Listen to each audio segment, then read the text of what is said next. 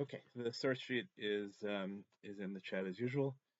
Um, okay, so we're going to do today is start with the same approach review of the last several weeks, which is we're going to try and talk about we're going to go through the local unit at the beginning of Parsha Vayakhel. We're going to put Parsha Vayakhel in context. We're going to put together a very large theory about the role of Parsha Vayakhel, which I should thank the members of the Hashkama share from like 5, 6 years ago, who I think were instrumental in developing that theory. There are holes and ways to expand that theory, so I'll ask you questions if that you can look at to and contribute to see if there's a way, if the theory expands. We'll talk a little bit about the methodology in that process, and then if we have time, we'll try and expand beyond. Right, take what we've done in that theory and expand it to one other illustration of methodology in the parsha. Okay, so the let's start by looking um, at the local parsha. Um, so we have is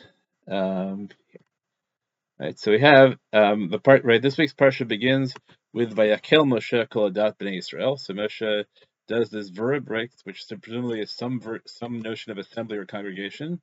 Kol Adat Bnei Israel. So one of the puzzles that one has all throughout Chumash is the difference between, or is there a difference between the verb, sorry, the noun kahal, or it is a noun, right, the shorish kahal, and adat, right, and that's a mystery we're not going to solve tonight.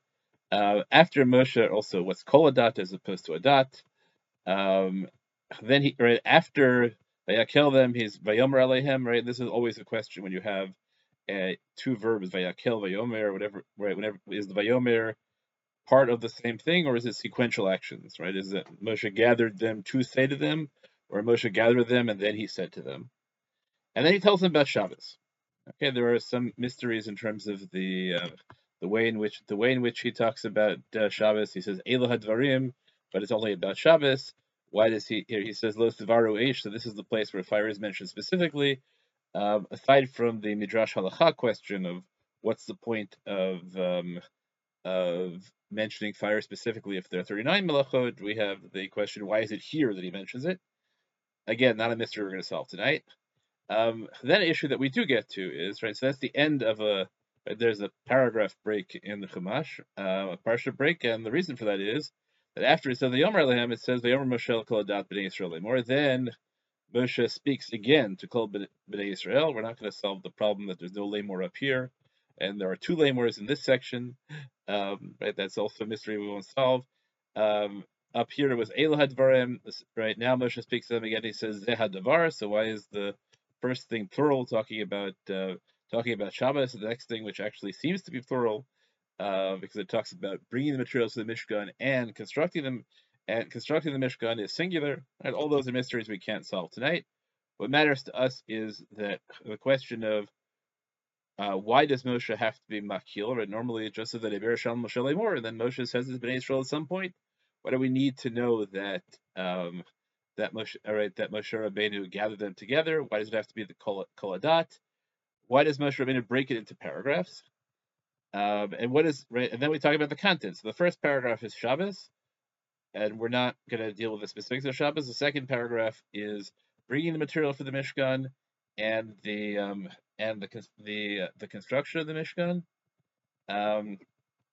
And then we have Vayetzu, right? So in case you thought, well, we should now ask the question. So it could be that Moshe spoke this part, Shabbos, and then he stopped speaking, and then he started speaking again, and he talked all about the Mishkan, and then we get Vayetzu, there once again called up in Israel, Milifnei Moshe. So everybody leaves, Milifnei Moshe. So the first question is, so when Moshe finishes speaking there in the rest of Chumash, he's finishes speaking.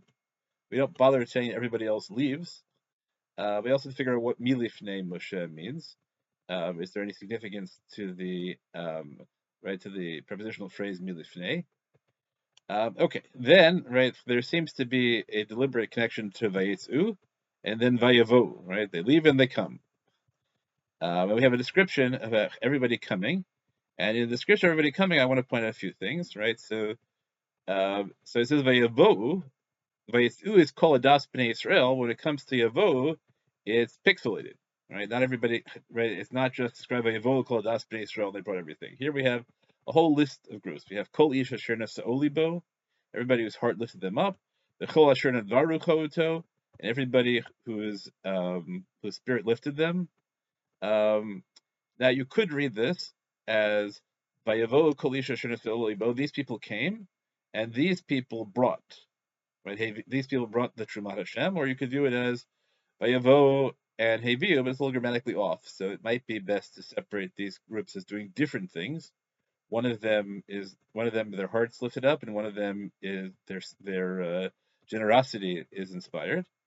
Then we have this very odd phrase Vayavo Anashim Ahla Nashim, which we're going to assume means that the men and women come together. We have a new phrase Kol Nidiv Libo, that's parallel to Nadvarucho, they bring things. And then more ish and more ish, right? These are all about substances, and we get off the substances, and all of a sudden we have the women coming, and they do things, right? They spin, and they bring things that are spun, and then there are more women asher nafsali, right? Asher nafsali ban, right? That's parallel to kol isha asher nafsali bo, kol nashim asher nafsali ban. So you could break a new paragraph up here and say that this is all about Kol Ish, and now we have the Chol Hanashim. That doesn't work so well because we have Vo Hanashim Al Hanashim. So that's a little bit odd. Then the Nesiim come, right? They come late. Everybody knows, right? Why is the Nesiim last as opposed to at the beginning? And then we have once again Kol Ish V'Isha Asher Nadav Libam Otam. So there seems to be an emphasis throughout this section that both men and women are coming. Right in the end, it's Heviu Bnei Yisrael, never call a dot again. Nidaval Hashem. And then Moshe speaks to Bnei Israel and he says, see, Hashem is called B'Tzal ben Uri ben Yehuda, which is parallel to when Hashem first tells Moshe about B'Tzal. He says, Re'ei karati b'shem. Moshe says it's literally Re'u kara Hashem b'shem B'Tzal ben Uri ben Hur l'matei Yehuda. Okay, so those are, right, here's our structural elements, right? We have Moshe brings everyone together. He says it seems two different things to them. Everybody leaves. They come, men and women. They leave together, but they come separately. And there's a great emphasis that when they come again, both genders are present. And then Moshe tells them specifically about B'Tzalel ben Uri ben Uri ben Yehuda. Ben Uri ben Uri ben Lamatei Yehuda, right? That he's appointed as the architect. Okay, that's the structure of our local section. Okay, now I want to talk about two broad methodological questions. The first methodological question I want to talk about is what I call the difference between an interpretation and a textual hook. So here's the broad way of framing it. There's a difference between the way you read and the way in which you convey your reading to somebody else. And this, to me, I think is one of the common misunderstandings of Midrash.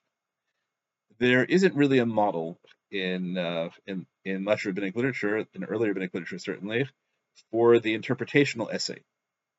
Right? We're trained in schools now that if you want to say, like, you want to ask yourself, like, what does this chapter of King Lear mean?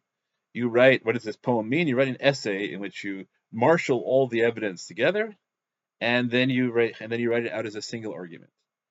But that's I would say a fundamentally written way of conveying the material. Midrash is still an oral tradition, and so the way in which they conveyed their interpretations often was by finding one thing in the text to convey that interpretation, what I call a hook, right? And that hook doesn't necessarily even have to be what a compelling argument. It just has to be a memorable way of conveying their interpretation.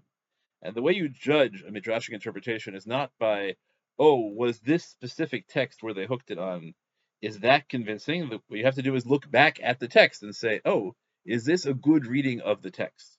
Right? So I always want to distinguish between the hook of the midrash and the reading of the midrash, because the reading does not depend on the hook. The second thing I want to talk about is a tool that has gotten very popular in the past, I guess, with 30 something years since I first learned it. And really, it's only been popular about 35 years. And this is a structuralist tool called the chiasm.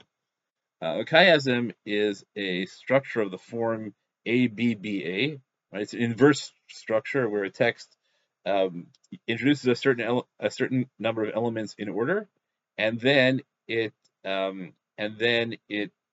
it reverses the order either by having the fulcrum thing can be mirrored, or it can be or it can just be a fulcrum, like it can be 1 2 3 2 1, or it can be 1 2 2 1. This is a tool. There was a Dutch minister scholar named J.P. Fackelman who showed brilliantly in the story of the Tower of Babel how it's absolutely amazing way of reading Migdal Babel, and then he proceeded to find the same structure everywhere in Tanakh, and it's much less convincing outside Migdal Babel.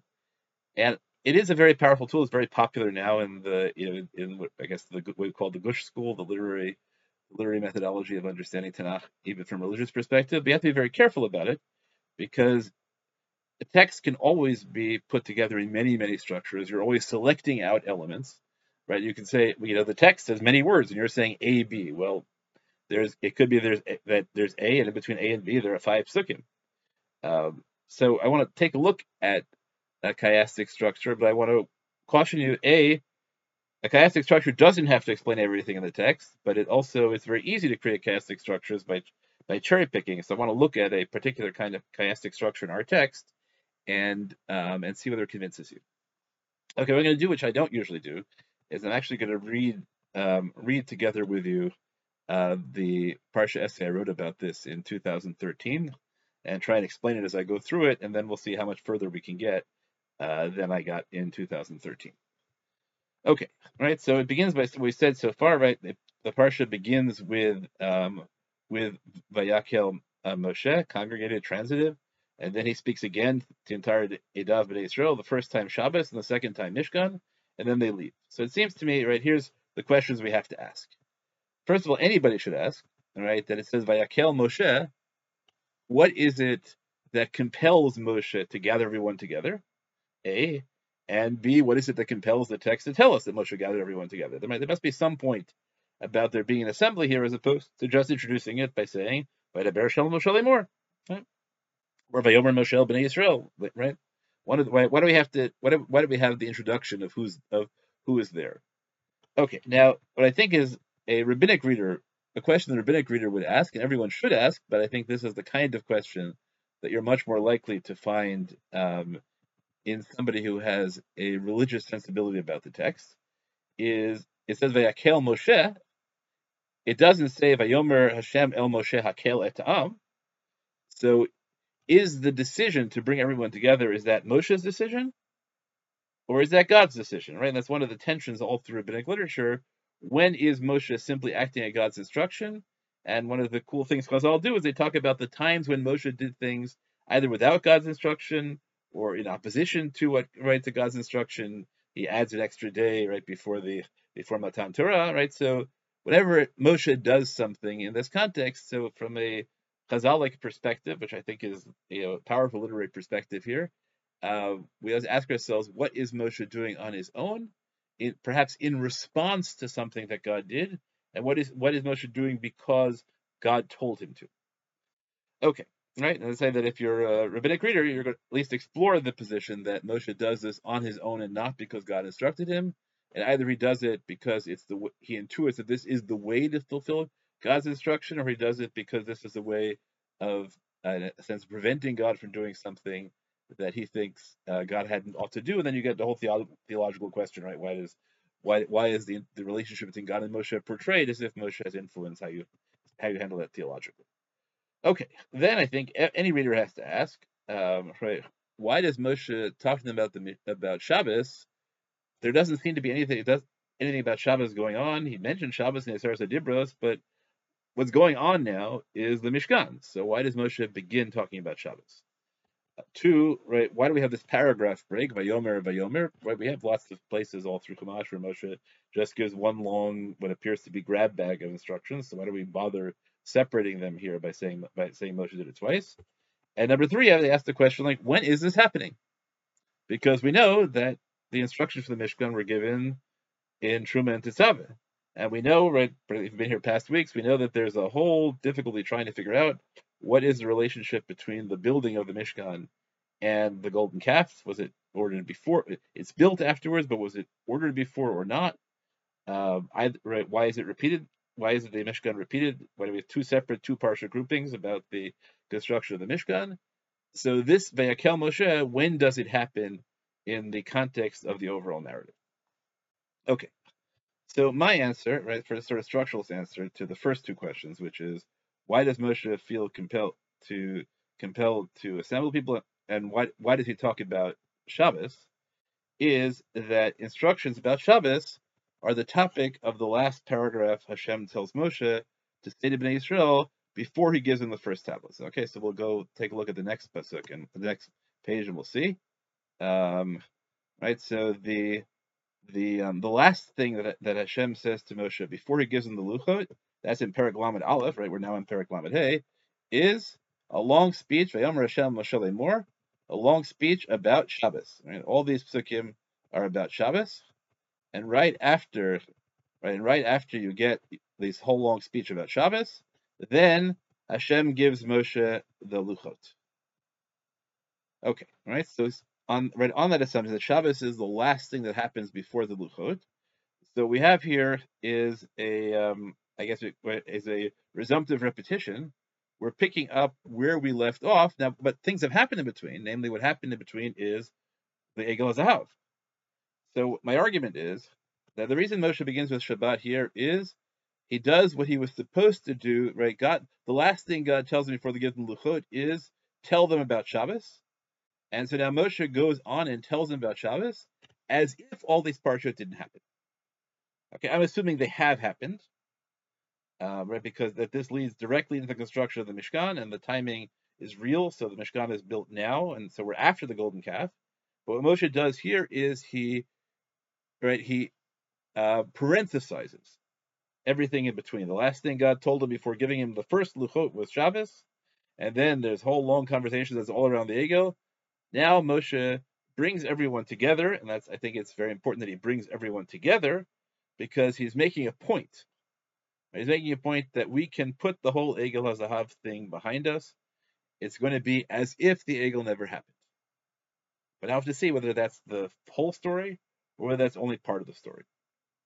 Okay, so it can't be that the Egel really never happened, right? Because we just said that the Moshe doesn't, but the language of Vayakel itself is a recollection of the Egel HaZahav episode, because if we take a look at the way the Egel HaZahav begins, the Egel HaZahav begins with here. Vayara am ki voshesh Moshe l'ret min har. The people see that Moshe is delaying.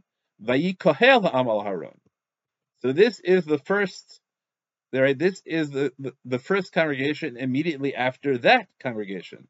The congregation without Moshe leading it, right? So this is Vayikahel means it's a leaderless group it's a mob that gathers around Aaron. So Moshe's response is right, and I think that there's an implicit criticism of Aaron. Aaron, right? The people see, and then instead of Aaron leading them, right? Aaron could have said, Moshe is late. You know what? We're all going to get together and say Tehillim for the next 40 days until Moshe comes down.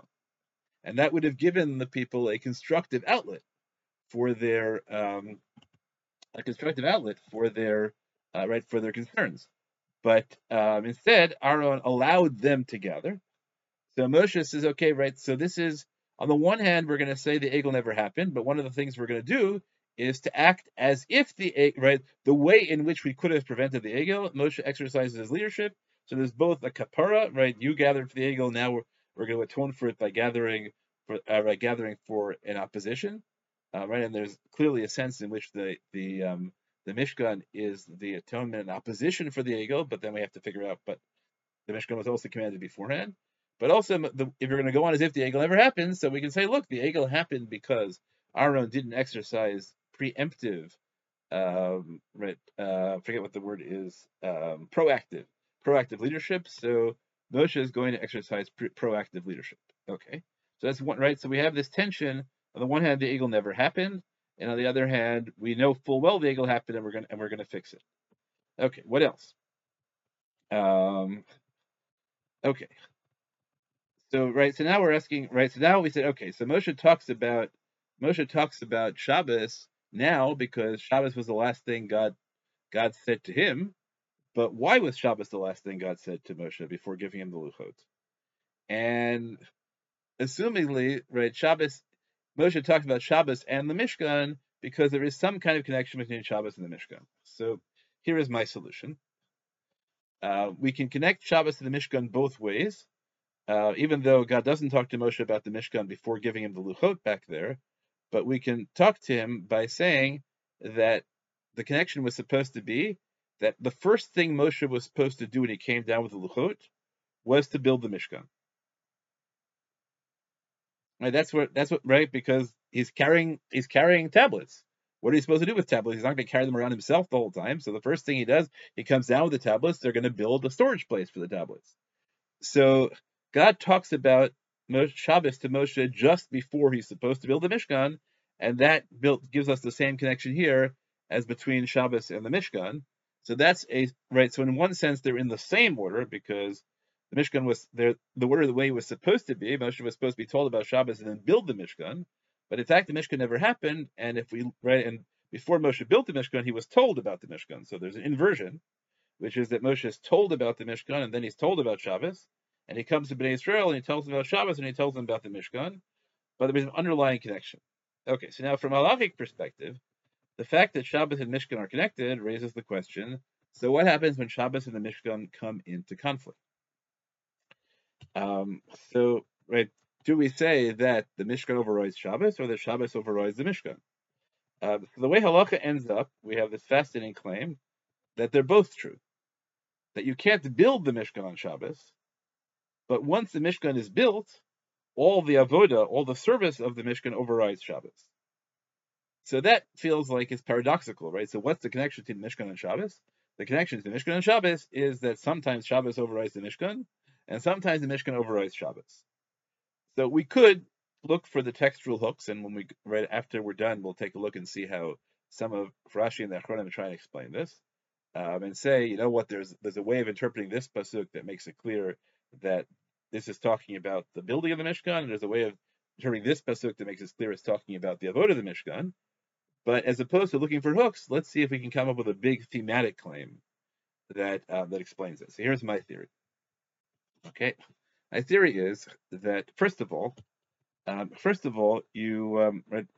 all know that the Mishkan is a symbol of the world, right? It's a microcosm, and there are lots of ways to make that clear. But the easiest ways is that by Chulu Hashemayim v'Aretz v'Chol Zvam, right? But we say every Friday night, right, that God is Chal the Malacha, and in the Mishkan we have Vayikale Ha'am Mehavi and Vayichal Moshe Tamlacha, right? So I didn't bring those particular two here, but the language of Vayichal and the language of Melacha they're concentrated in the sections. My friend Rabbi Yaakov again, I think, had a very numerical, quantitative argument showing you that the words Vayichal and Melacha show up in the parshiot of creation and the Mishkan at a ratio way beyond wherever else they do in Chumash. So it's pretty clear that the Mishkan represents the world, and therefore the building of the Mishkan represents creation. Okay. But then we can look at it and say, you know what? There are two creation stories. There are really three, at least, maybe more. But let's talk about the two standard, the standard simplest way of reading Bereshit that everyone knows about, which is that there are two creation stories. There's the one that takes up Perek Aleph and the first three psukim Perek Bet, and then there's the one that goes on from there. And the difference between the two stories is that among the differences between the two stories is and I'm not talking about how we view them, whether you're supposed to merge the narratives or not. They're two different stories. The first story everything is created exactly as it's supposed to, and everything happens, and it ends in Shabbos. So the first story ends where God rests and ends on Shabbos. The second story ends with Adam Rishon being kicked out of Gan Eden. Right, Adam sins, and Adam and Chava sin, and they get thrown out of Gan Eden. Now, the way in which Chazal integrate the stories is that the second story happens on Erev Shabbos, and Adam and Chava are kicked out of Gan Eden just before Shabbos. And that ties into the Rashi always love quoting, right? That the first chapter of Bereshis is what was God's plan. Alav Machshava, it's the way God wanted to create the world. It's with Midat Hadin, and therefore there's no sin, so it can survive even in a world of absolute Midat Hadin. But the real world never gets to Shabbos, right? The second story, which is symbolic of the world that is actually created, where Din and Rachim are mixed, that one never gets to Shabbos. So we have two stories of creation, one of which gets to Shabbos, and one of which doesn't get to Shabbos. And the one of which gets to Shabbos is the one in which nobody ever sins, and the one which doesn't get to Shabbos is a world in which there's sin. So now we have two orders for the construction of the Mishkan. One order for the construction of the Mishkan happens before the sin of the golden calf, and the other order for the construction of the Mishkan takes place after the construction of the sin of the golden calf. So it seems to me that the way in which we can put all this together is by saying that here's how I wrote it. The Mishkan, as originally commanded, right before the sin of the golden calf, symbolizes the world as it's presented in the first creation narrative, right? Because that's right in that world before the golden calf happens. Basically, history is supposed to end, right? You're supposed to end up when Moshe comes down from the mountain. He's supposed to come down into Shabbos, which means that he's supposed to come down, and everyone's supposed to be back into be in Gan Eden. And so, what the Mishkan represents is that we are back in Gan Eden. Right? The Mishkan represents God's presence in the world. Okay, so now that world ends up right. That world actually gets to Shabbos. So there has to be a way in which the Mishkan represents a world where it's always Shabbos. And then right after the golden calf, right? That's after the sin. So now the Mishkan represents the second creation story. So now the first creation story ends with Shabbos. So the Mishkan has to recognize Shabbos. Right? If you're building the Mishkan, and the Mishkan is the first creation story, so just like the world is built in 6 days and you rest on the seventh, so if you're rebuilding the Mishkan, rebuilding the Mishkan is reenacting the first chapter of Bereshis, so then you can't build a Mishkan on Shabbos. But that's the first story. But the second story never gets to Shabbos, and the Mishkan now is representing the world of the second chapter. You never get to Shabbos, right? Why? Because you now have a responsibility to keep building the world. So the Mishkan can't stop for Shabbos because that would suggest that we already got there, and we haven't, right? We're in Perek Bet Bereshis where we never get to Shabbos, and that's part of the symbolism of the Mishkan. Even though it's the same Mishkan, the symbolism radically changes because it used to be originally the Mishkan is supposed to represent Gan Eden, and then afterwards the Mishkan changes and it represents the doorway to Gan Eden.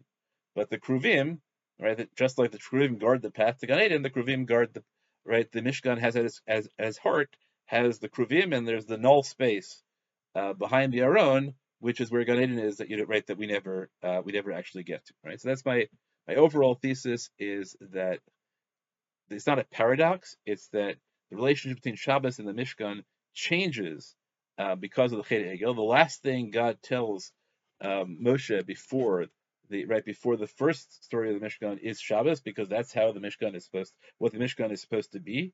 Moshe is supposed to go down and build the Mishkan, which is supposed to bring the world to Shabbos. When you finish the Mishkan, then it's Shabbos, right? So you finish the Mishkan, you stop working on Friday, and then just like the world is complete, the Mishkan is complete. But then they sin, so now the Mishkan's purpose changes. So it's necessary to tell them that the avoda of the Mishkan takes place on Shabbos. Okay, so now here I set up, here's a chiastic structure. Chiastic structure is earlier Moshe is told about the Mishkan, then he is told about Shabbos, then the people see something. What do the people see? Right. So we look. We said that the sin begins with. So let's actually take a look at this. That's all right. Let's take a look at right. So the the sin of the Chet Egel begins with, so I'm going the wrong way. Sin of the Chet Egel begins over here, Perek Lamed Vayar Ha'am. Everybody sees that Moshe is being late, right? Now this is the use of the visual is interesting because they don't actually see anything. What they see is that they don't see Moshe. But the beginning of the sin is described as Vayar. And then how does the whole episode of the sin end? The episode of the sin ends with, right, right, this is right before our story. Bnei Israel epnei Moshe. People do see Moshe. Okay, right. So the Chet of the Egel is bracketed. It begins because they don't see Moshe. They see that Moshe is delayed, and it ends that they do see Moshe. And in fact, they see that Moshe's face is shining, so they see that Moshe has been with God the whole time. They didn't have to. I guess they didn't have to worry. Okay. So our structure, right? We can say this for the beautiful gastic structure, is that there's the Mishkan. The Mishkan is supposed to lead to Shabbos, but then they see something. Now, seeing is very beautiful because the whole Chet of in Gan Eden begins with a visual thing also, right? That Chava sees the tree and the tree is attractive, so they sin through seeing.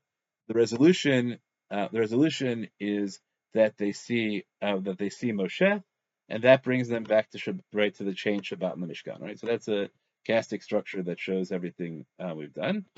But the truth is that that's leaving out many features of the story. Right, it leaves out. Right, we can introduce another factor, which is that after they see that Moshe is delayed, so then they ask their wives and daughters for their jewelry, and then after the Mishkan here, right? So we have lots of, right? We emphasize again that the women are involved, but if we take a look at the narrative, you see the women are involved, but the women don't bring their own gold. The women only do the work. So we have a parallel here either, right? The sin of the sin of the Egel begins by asking women for the jewelry, and then, right, Chazal famously say, and the women said no, so the men have to bring their own jewelry. And we look at the Mishkan, right? So there's an emphasis that and I shouldn't say why there should be women. Sorry, that's a typo. It goes out of its way, right, just to not emphasize marriage. So this is also a beautiful parallel, but it breaks the chiasm, right? Because now we have A, B, C, D, C, B, A, D, right? It's not chiastic anymore either, so you have to have complicated structures. Also, within this seeing, it turns out that we could look at it in different ways. As opposed to Bnei Israel not seeing Moshe and seeing Moshe, there's a second not seeing and seeing in here, which is that Moshe asks in the midst of praying for Bnei Israel and the Chet Ego, Moshe asks to see God, and God says, "You can't see me, right? Lo tuchal rotet panai. You can't see my face." So what does God do? God says, "All right, I'll put my palm over you. I'll hide you in the cleft of the rock, and I'll put my palm over you, and you won't see my face, but you'll see my back."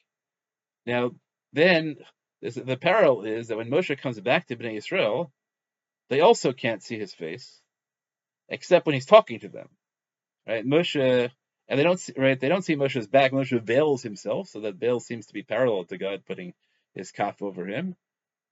So it seems that there is a way in which Moshe relates to God becomes the way in which Bnei Israel relate to Moshe, but with subtle shifts, because Bnei Israel do get to see the face of Moshe, but only when he's speaking to them. So I have to figure out how that ties into the whole idea of seeing and not seeing, as seeing the cause of sin, as seeing the correction of sin.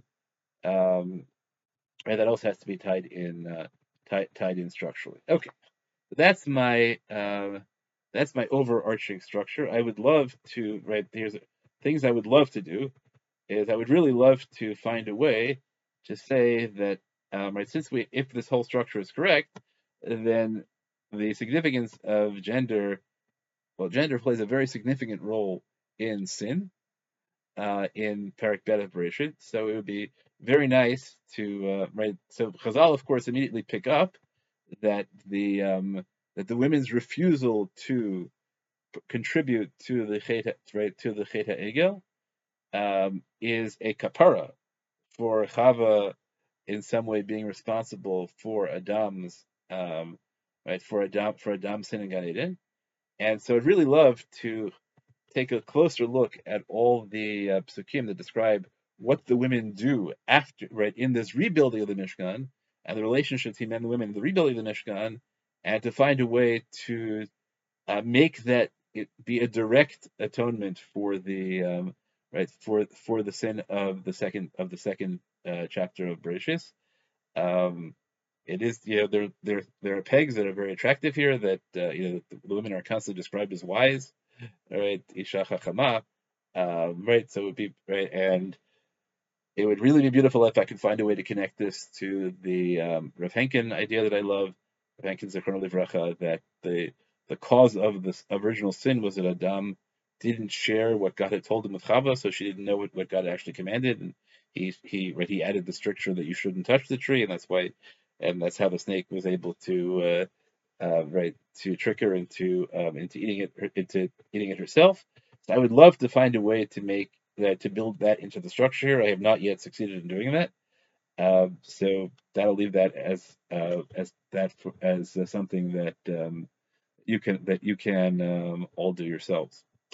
Okay, so that I think is so I have a couple other things I want to say about this structure, and then I want to stop and see if you have either reactions or contributions as to uh, how to make meaning about this. So I want to point out another couple of connections. So in this story, right, our the of our parsha, so we have again Vayichal Moshe midaber itam. So Moshe stopped speaking with them. So we talked about earlier that part of the connection between the Mishkan and creation is the word Vayichal, that we have, right, Vayichulu in Bereshis, which is Shabbos, and when the Mishkan is actually constructed in Pekudei, it's Vayichal Moshe Tamlacha, Vayikalei Am Mehavi. So I want to point out that Vayichal actually shows up twice within this narrative. When Moshe finishes speaking with them, right? Look at this phrase, Vayichal Moshe Midaber Itam. Right, Moshe finished speaking itam, which is a very odd phrase, Vayichal Moshe Midaber Itam, right, as opposed to Lidaber Itam. This also requires investigation. So if we go back to the story of, right, remember I claimed that the V'chal Moshe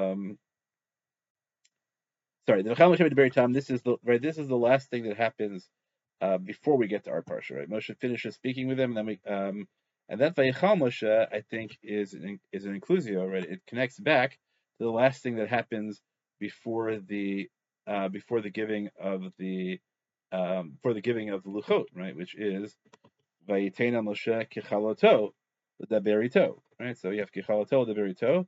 That's the last thing that God says to Moshe before he sends him down with the first tablets.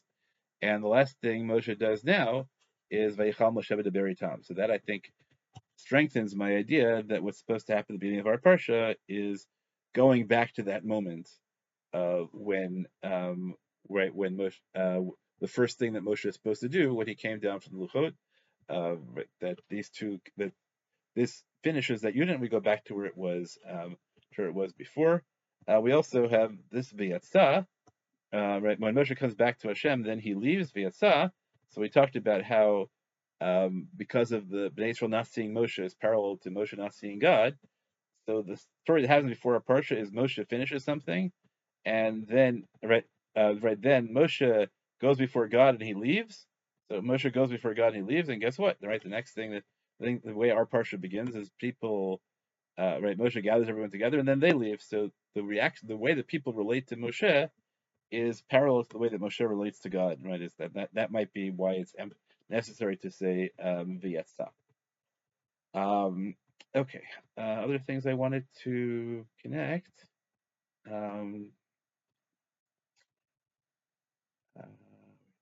Okay, so that I think are all the structural elements that I had in this week's parsha. Wanted to show you quickly how the Achronim got to this, which is much more of a textual hook, and also watch the way in which the textual hook slides into much more of a reading. So Rashi says, right? Sheshi Abim, Hikdim Lahem Asarat Shabbat L'Tzivui Melechet HaMishkan. So Moshe told them about Shabbos here before the Melechet HaMishkan to tell you She'eino Dochet HaShabbat, to tell you that the construction of the Mishkan does not push aside Shabbat. The Tzisei Chachamim, one of the classic commentaries in Rashi, but they're really an anthology mostly, says, hang on a sec, why do we have to write? Why do we know that there's some kind of halachic connection? Because Shabbos here is unnecessary. Moshe told them about Shabbos previously. But now he says, hang on a sec, maybe the reason it's telling you here is not to tell you that you can't build a Mishkan on Shabbos. Maybe it's here to tell you that you can build a Mishkan on Shabbos. Right? So he says, okay, maybe Rashi's right, and because Shabbos comes first here, that tells you that Shabbos has priority. But then he points out something really interesting, although he doesn't make the same meaning with it. He says, you know what? It's important that Shabbos comes first here because when God told it to Moshe, it's the other way around.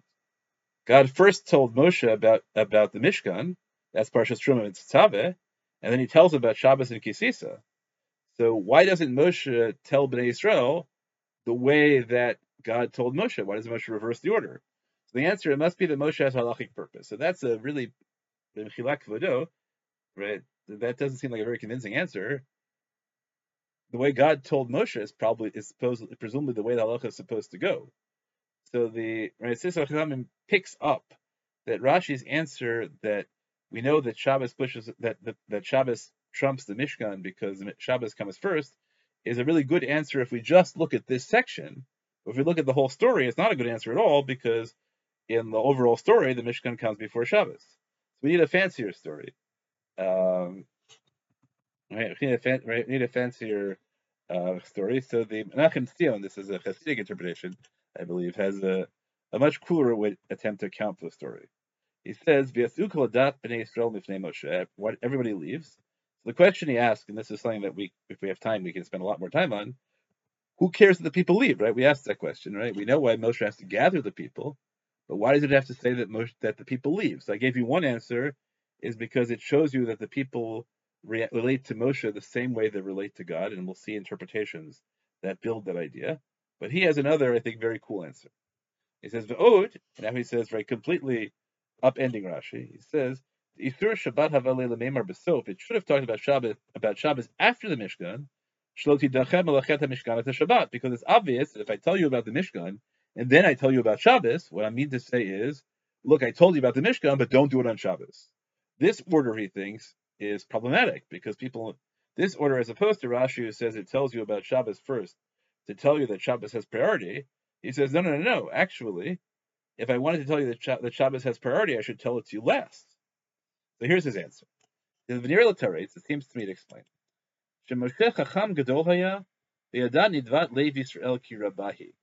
That Moshe was a very wise man, and he knew that Bnei Yisrael are exceedingly generous. Right, and of course, the Yerushalmi talks about how wonderful the Jews are. Therefore, Moshe was worried that if the first thing he did was make the appeal, everybody should bring stuff for the Mishkan, then nobody's going to wait until he's done. As soon as Moshe says we need stuff to build a Mishkan, everybody's going to leave, and nobody's ever going to hear about Shabbos because by the time he gets to talk about Shabbos, everyone's going to be gone. So therefore, Moshe has to tell them about Shabbos before the Mishkan because he won't be able to hold his audience. So now that doesn't really solve the problem of how people are supposed to know which one comes first, but it's a beautiful reading of a couple of things about the story. One is it explains if we go back to the text, it explains the structure here, right, with the consecutive verbs, which are fun. Vayitzu kol bnei Yisrael vayavohu. They leave and they come. So it sounds like their leaving is really very brief. So as we'll see, many people understand as meaning they left and returned immediately. So he says, aha, you see that they left as soon as Moshe talked about the appeal. So therefore, they must have they would have left before Shabbos. They would have left before Shabbos as well, and that's why we get to that's why it has to happen that way. And I'm also, what happened to my word Vayichal? Okay, but there isn't, right. And also, right, he also picks up here, right, that that the people leave, but unlike, right, so in the previous section, right, the very immediate, right, the very parsha before this parsha, right. So what happens? Right. So take a look here again, right. The very parsha before this, what happens is, come on. Vayichal Moshe midaber itam. Moshe finishes speaking with them.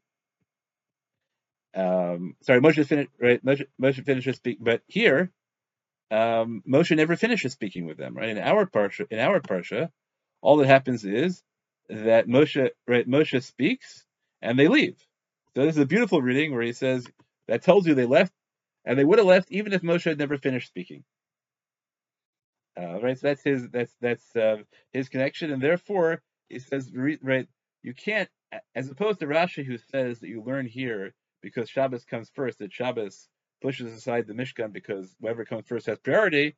He says, no, you can't learn that, but we can figure out why Moshe had to do it that way, because and Moshe had to tell them that Shabbos is more important than the Mishkan before he actually told them about the Mishkan, because that would have otherwise they would have left without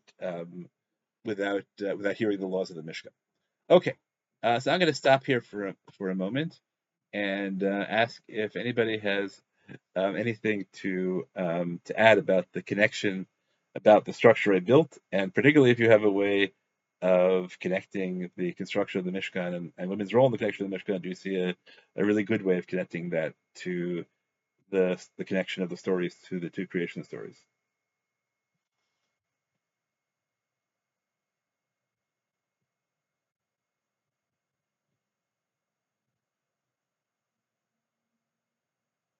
Okay. So we can have you think about it and get back to me during the week. At least I gave you a moment to think about to put it back to yourselves together. Okay. So we only have 10 minutes left. So I'm going to try to just do one little thing and see if we can press will pick it up at some other parsha, because we'll see that this little thing connects to lots of other parshas. So actually, um, I had actually begun preparing a different shirt this week, but it didn't seem to me like it was what I really wanted to say. And then I found this old shirt which I thought I really did want to say, but I think they connect in ways that we'll now see. And we'll get to a little bit of what I had originally thought the shirt would be. So the end of the opening pasuk of our opening section says the Bnei Israel left milifnei Moshe. So a lot of commentators try and figure out, right, what does milifnei Moshe mean? What does it have to say Vayitzu milifnei Moshe? And there are a couple of, right, so we talked about what does it have to say Vayitzu at all? And they also pick up on, right, what does milifnei Moshe? They should have said Vayitzu me'im Moshe, for me together with Moshe. What does the word milifnei mean? So you put all those together. So here are a couple of interpretations. So the Orach Chaim says, milifnei Moshe, perish milifanav, kudem shitain lahem reshus lamod lefanav. Right, so they left, and this is what the interpretation we just saw the Menachem Tzion pick up on. They left before Moshe gave them permission to leave. Now he says, hang on a sec, is this praise of Bnei Israel or criticism? Right, we learn in Yoma, he says, that students aren't supposed to leave until the teacher tells them that they can. Right, it's impolite to leave your teacher's presence without permission, unless, of course, the bell rings. It's an ongoing fight always in school, right? Is the class dismissed when the teacher says, or only when the bell rings? And it's really unfair to the students when the teacher keeps teaching after the bell rings because they're late to the next class, but it's impolite. And of course, the teacher wants to finish what they're saying. Right? Grave tension as to when a class actually ends. Okay, so Bnei Israel, right? So he says Bnei Israel decided for themselves that when Moshe said, bring Truma, that meant go leave now. So they realized that it was an implicit message. As soon as I finish this paragraph, you should leave. But maybe they would have done it right. But he says, right, this is what the Nachman Tzion picked up. Efshar ki havata davar kilkila hashura.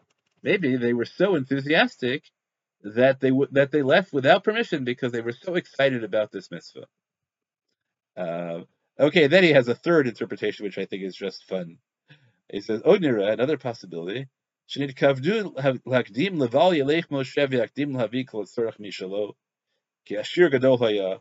were afraid that Moshe said, you all bring truma, but he was going to actually go donate everything himself. So they had to leave before Moshe could donate everything himself. That's why they left milafanav. And he says, Al derech omer v'zot lifanim means they left preemptively, right? So milifnei Moshe doesn't mean from Moshe's presence. It means they left in order to get ahead of Moshe. So that's a really fascinating claim. And one of the things you have to look at, though, in interpretation of this parsha, is that this is one of those parshios that lends themselves naturally to appeals.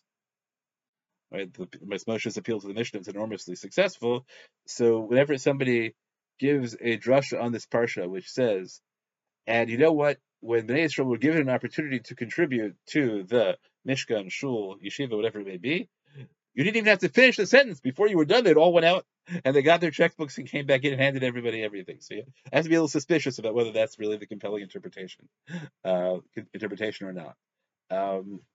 But I think the first two interpretations are Chaim. The third is just an extreme version. The first two, right, the question is milifnei a gesture of respect, and it tells you that the people really behaved with Moshe properly, parallel to the way in which presumably Moshe behaved with God, or was it a gesture of disrespect that they left, even though they were right? They should have waited to be dismissed from his presence, and there's no vayichal. I think that's a fundamental tension, which then we could try and figure out how does that tension, which of those things fits better in the narrative? Bnei Yisrael waiting for Moshe or not waiting for Moshe? Okay, the Netziv doubles down on the highly respectful version, and he says Milifnei means mashma'o shehalchu kulam la'achoreihem. It means that they backed out. Israel, right? That not Bnei Yisrael didn't just leave; they left, but they left in a way that continued acknowledging his presence. Right? He says, so why does the Torah have to tell you here? So he tells you because it says ordinarily when Moshe is speaking to people, he thinks, right? And this he's basing this on the way in which the Rambam describes this in the introduction to the Mishnah Torah. That ordinarily when it says Vaydaber Hashem Moshe Lemor, it really means that Moshe is talking to his students who would then go out and repeat it. But here, when Moshe goes out of his way to collect the entire Adat Bnei Yisrael, right, that you might think that when you're talking to the whole community, they don't behave in the same respectful fashion as his close students do. So it tells you that they maintained the teacher-disciple decorum, even when it was the entire congregation. Okay, you can see if that's convincing to you or not as to that's what milifnei means. The Alshich has right. The Alshich then points out that maybe the point of it is to say that right, as I know we were reading that by Yetzu, they leave as one unit, but they come back in groups. Now I pointed out that the way they come back in groups is that they're divided by gender, whereas they're not divided by gender when he's talking to them. And I'd be interested in knowing if somebody could make an argument saying that Kol Adat Bnei Yisrael is always emphasizes that it's a co-ed group.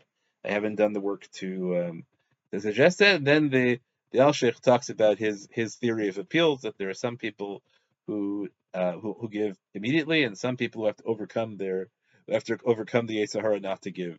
And so that's how they divided the groups. There were the people who came immediately, and then the people who took a little time to decide. Whereas the Sifte Kohen has an even cooler interpretation where he says that Bnei Yisrael left early. Why?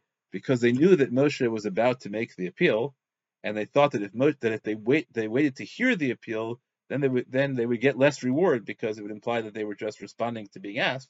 So they all left immediately before Moshe could actually make the appeal. Great. See how we got extreme version.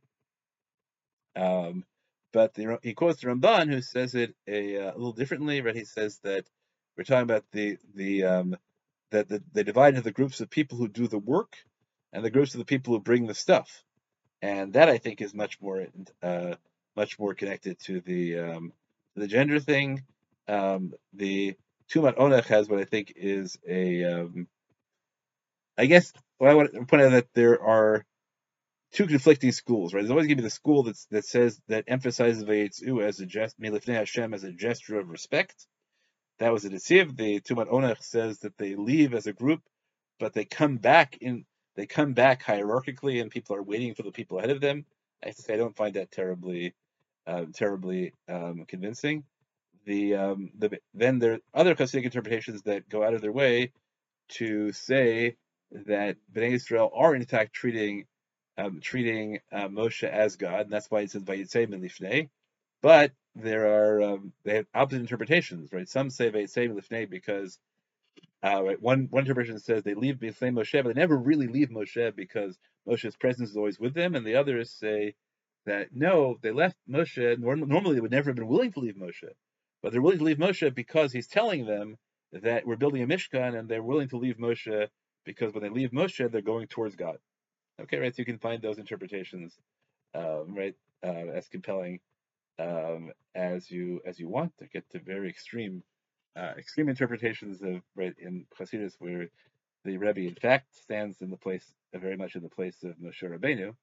So the last thing I want to just do is methodologically, and we won't do that this week, but maybe we'll do it some other parsha, is when we ask the question, what does it mean to be a Semi Lifnei? So we saw all these interpretations locally, right, and try to figure does it fit better in the story of Bnei Israel, are respectful or overeager? And right, so we should really connect it to all the other Vayitzei Milifneis. And so I gave you a whole set of other psukim that are Vayitzei Milifneis. The starting is Kayin, Vayitzei Kayin Milifnei Hashem. Right, so we already have an image for the first time we have a Vayitzei Milifnei. It's Milifnei God, and it's not a pleasant one, right? Kayin, right? So so the way in which the interpretation is split about what Kayin is doing, whether Kayin leaves exalted because he was forgiven, or right, or depressed, or right, sneaking away, right? All those interpretations will then have to play out here. So we have a whole, right, the other Milifneis you have in Chumash. So there's Kayin, there is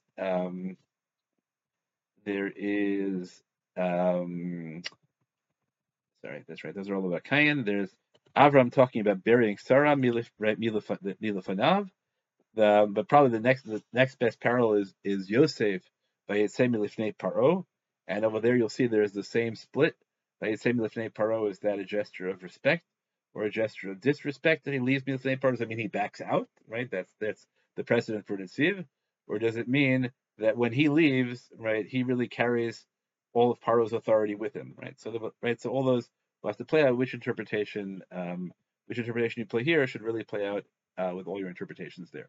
Okay, so summing up for the week, big idea is that the Mishkan changes meaning, that the Mishkan was originally supposed to be, the Mishkan always represents the world, and the construction of the Mishkan was originally supposed to represent the completion of the world, and God is supposed to come down, and we're supposed to live in Shabbos forever. But the chapter 1 of Bereshit never actually happens, and the Egel HaZahav plays the role of the sin in Gan Eden, but we still have a Mishkan, but the Mishkan we have now represents not the presence of God, but actually in a sense the absence of God, because you have to get past the Kruvim now. You have to go all the way through the Mishkan to get to Gan Eden. I argue that actually plays out halachically, in that the construction of the Mishkan has to recognize Shabbat because that's representing Perek Aleph of the Bereshit, but the work of the Mishkan is supposed to represent Perek Bet, so it has to go on because we never actually get to Shabbat. That the emphasis on gender is in some ways supposed to tie into the way in which the refusal of the women to contribute to the Egel is seen as an undoing of Chava's inciting, in some sense, the sin in Perek Aleph, and the women's participation in the Mishkan is supposed to represent an undoing of that. But I don't know exactly how to do that. It helps if you tie in the way in which Moshe does or does not take the role of God, and the way Moshe relates to God, the way Bnei Israel relate to Moshe thereafter. But there are differences. Those differences are related to seeing. And it could be that much of the way in which to interpret this is going to depend on the way in which you understand Bnei Israel's leaving the presence of Moshe. That will affect the way in which you understand the relationship between Moshe and God in Bnei Israel's mind. Okay, that's what I had to say for this week. I wish everyone, as always, a great Shabbat.